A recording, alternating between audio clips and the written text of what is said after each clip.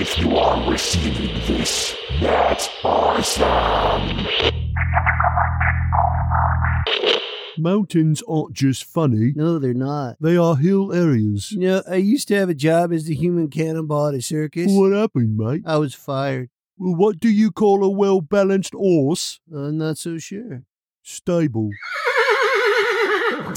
Welcome to the Intergalactic Boombox, a podcasting spaceship traveling the vast cosmos of your mind. I'm Kyle Hebert, a voice actor from anime and video games, and if you aren't watching The Last of Us or The Mandalorian, I don't even know you.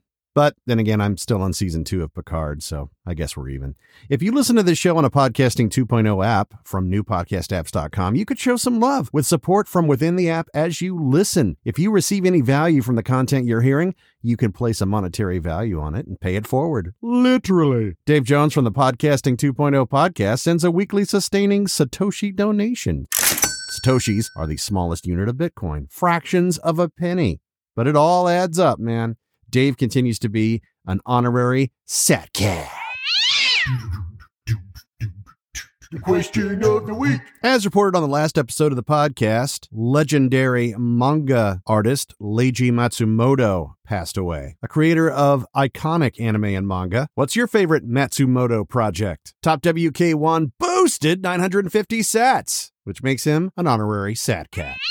He says, my favorite was Captain Harlock. It was the first full-length anime movie I ever saw. I, too, have been watching Star Blazers and Battle of the Planets and Robotech after school when the local college Japanese club had an event where one of the members was going to play some of his collection. I fell in love with Captain Harlock, even though it was being translated on the fly by the students. Ant, a Beartiful Mind, says, these are hard choices, but leaning into One More Time, the music video for Daft Punk, and all of Interstellar 5555. It's not only visually impressive, but it always blew me away how a character-driven narrative could be told with absolutely no dialogue. One of my favorite pieces of media, hands down. Zitharos says, Harlock. I loved it because it was basically pirates in space, but with this constant existential dread behind everything. I also enjoyed it because Harlock didn't win all the time. He was allowed to lose and stay losing, and sometimes he lost a lot. Good buddy of mine and fellow voice actor Douglas Russell says, Yamato. It was the first serious anime I'd ever seen, and it absolutely floored me. A cartoon space action drama soap opera centered around a converted WW2 battleship? Sign me up for life. Caveat, I was and am a huge Speed Racer fan, but I consider it kids anime. I used to watch that too.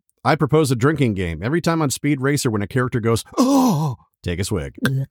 And lastly, the Anime Academic says, if it's not Interstellar 5555, it's got to be Captain Harlock. Such an iconic design. Dark story. And it just had an overall charm to it that made it a timeless classic. He was a foundation in storytelling, and his impact still echoes today. Rest in peace, Leiji Matsumoto. New question. Who is your favorite comedian? This list can be quite exhaustingly long, and it doesn't have to be like one. You could actually have a list because I can't even narrow it down to one. But off the top of my head, I'd say like Robin Williams, Sam Kinison, George Carlin, Bill Burr, Gallagher. And they can float over from films too, like Gene Wilder, Ryan Reynolds, Seth Rogen, Will Ferrell. We can even include groups like Kids in the Hall or Monty Python. Comedy is subjective, but who makes you laugh and gives you a big fat shot of dopamine to escape our hellish reality? Boost your reply on a Podcasting 2.0 app from newpodcastapps.com with a Boostagram. Boost. It's a custom amount of support for this show and a way to send that message. Or at BoomboxPod on Twitter.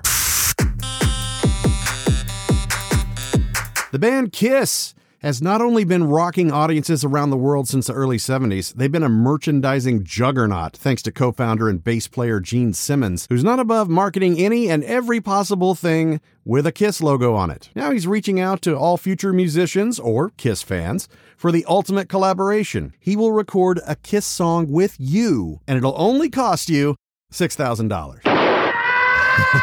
Gene's Twitter states, quote, July 10th, Abbey Road Studios, London, England. Record with me at the home of the Beatles. This amazing event is only open to a select number of you. Be there, unquote. Well, yeah, it's a select number. Who has $6,000? Whoa, who are you? Isn't it obvious? I'm Bing Slimmons from Smooch. What? The greatest rock band in the world. Bing Slimmons? You look a lot like Gene Simmons from Kiss. We don't talk about that. Oh, okay. But since you brought it up, Yes, I'll clear up any confusion. please do. Kiss were a bunch of con artists. How They so? ripped off our act, have been making a mockery of our true genius for 50 years. Can you give an example? You know Detroit Rock City? Oh, yeah, it's one of Kiss's best songs. Pure crap. Oh. It's loosely based on Smooch's original wannabe chart topper, Flint Dirty Water City. You do know Flint, Michigan didn't have undrinkable water till 2014. Moving on. Okay. What about God of Thunder? That's another classic. Gene Simmons actually sings that one. Oh, yeah! Kool-Aid guy? Well, Gene Simmons stole that from me, too. Oh, God of Thunder, nothing compared to our banger, Lord of Crackle. Crackle? No, Crackle. A lot of phlegm. I see. And Rock and Roll All Night. Yeah? They sampled our melody and changed the words slightly. It actually says, I want to rock and roll all night and part of every day. Why only part? We have day jobs. Ah. That's neither here nor there. I'm here to promote Smooch's final tour. Smooch? So your band have been touring all this time? Driving cross country, year in, year out. You gotten a lot of gigs? Sold out. Really? At least inside the venue. Once whatever band is playing inside is done, the crowd filters out and we set the parking lot on fire. Okay. Literally. Literally. They call the fire department every time. You know, Bing, I just noticed your boots don't look like Gene Simmons' dragon boots. That's because dragons are so Game of Thrones. Yeah? Yesterday's news. So what are those supposed to be then? They're ferrets. Ferrets. And that's supposed to be intimidating and cool? They're demon ferrets. Ah, okay. Tickets are on sale now for the End of the Road Leads Straight into the Ocean tour. Amazing. You like Godzilla?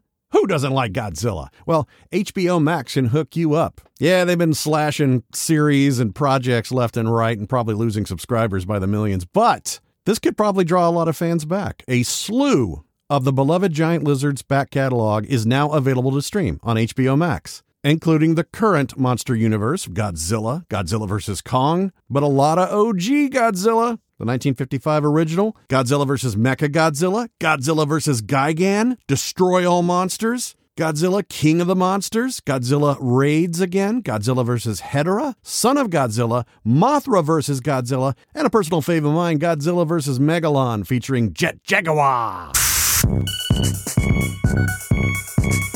Collectibles giant Funko has been raking in millions of dollars with their line of pop vinyl figurines. From movies, TV, cartoons, anime, sports, music, all subgenres of pop culture. Beginning in 1988, hitting terminal velocity in 2011, I thought it was just a fad and it would fade as quick as Beanie Babies or fidget spinners. But many a geek have poured many a paycheck into investing in these things. Hi-ty-ty-ty-ty. Oh joy, it's Death Metal Dan O'Houlihan, the magical leprechaun. What be with all the creepy-eyed buggers in people's collections, eh? I think it's like Pokemon, you know? You gotta catch them all. What the holy haberdashery and hemoglobin has gotten into these collectors' minds with this expensive hobby? People can run the gamut between a few on a shelf up to entire rooms dedicated to displaying them. Some mint in the box, some autographs, some loose, or displaying them in clear lighted cases. The ex-girlfriend wanted to shackle me to the treadwheel, don't you know? For what? Collecting Funko Pops? No. Pink hearts, yellow moons, orange stars, green clovers, and blue diamonds. Yeah. You see, me ex is an unlucky charm. She's tragically malicious. Yeah, so a vast majority of Funko Pops aren't really worth much, as evidenced by the constant clearance sales going on everywhere, while some exclusive variants from multimedia or sports can fetch up to hundreds on the aftermarket. Now, full disclosure, I've got Funko Pops of the characters I voice, and I got their variants, and I got a handful of some Star Wars ones like Boba Fett and Mando, the band Ghost, all the Papa figurines, I got those, some initial Guardians of the Galaxy. Death Metal Dan, you ever collect any Pops? I do admit, I have a fondness for Baby Yoda. Oh, yeah? I plunked in plenty of coin for 57 Grogu Pops. Well, there may be trouble in Pop Paradise as the company's inventory went so high, they actually plan to eliminate over $30 million worth of the figurines to reduce fulfillment costs. Turns out trashing them is actually cheaper than hemorrhaging money for shipping containers filled to the brim with overstock. These suckers be more saturated than the state of California. Yeah. At the end of February. From my top-secret bunker in Pahrump, Nevada, where I'm monitoring society's ever-growing level of truth decay, Conspiracy here, with all the news you can't use. Page 1. If you weren't convinced we're all on the brink of collapse, this just might change your mind. A remote kissing device with silicone lips. Now, before you get all pervy, there's no tongue, but the idea is that sensors within the gadget react when you make out with it. A corresponding app sends the impulses across the interwebs to your lover's phone, where the silicone lips on their end smooch accordingly. Someone say smooch. Great Gooka Mooka, what are you? I'm Bing Slimmons, co-founding member and bassist for the legendary rock band Smooch.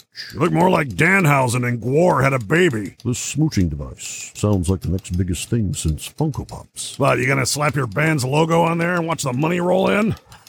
So you're a fan? All right, that's enough of you, Alice Pooper. You're gonna miss your flight to Guantanamo. Now get.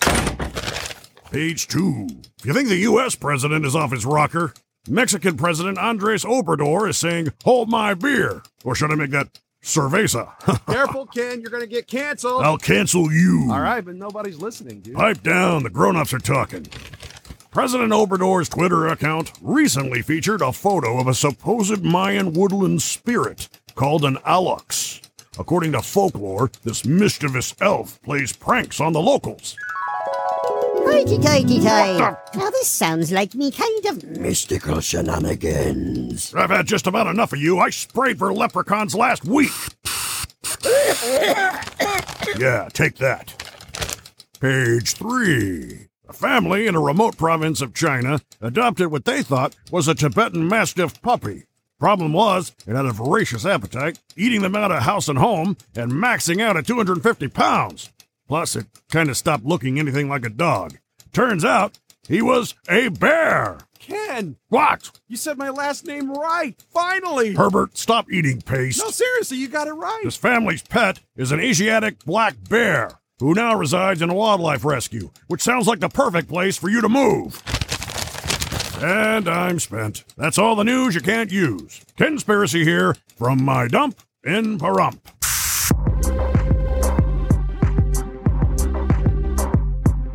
Aw, look at the time. The Intergalactic Boombox is brought to you by a grant from the Association of Broken Banjo Enthusiasts. Guest of the podcast stay with a shrink in Beverly Hills. You know the one. Dr. Everything Gonna Be All Right. Remember the wise words of the legendary Jack Burton. You people sit tight, hold the fort, and keep the home fires burning. And if we're not back by dawn, call the president. Till next time, toodles.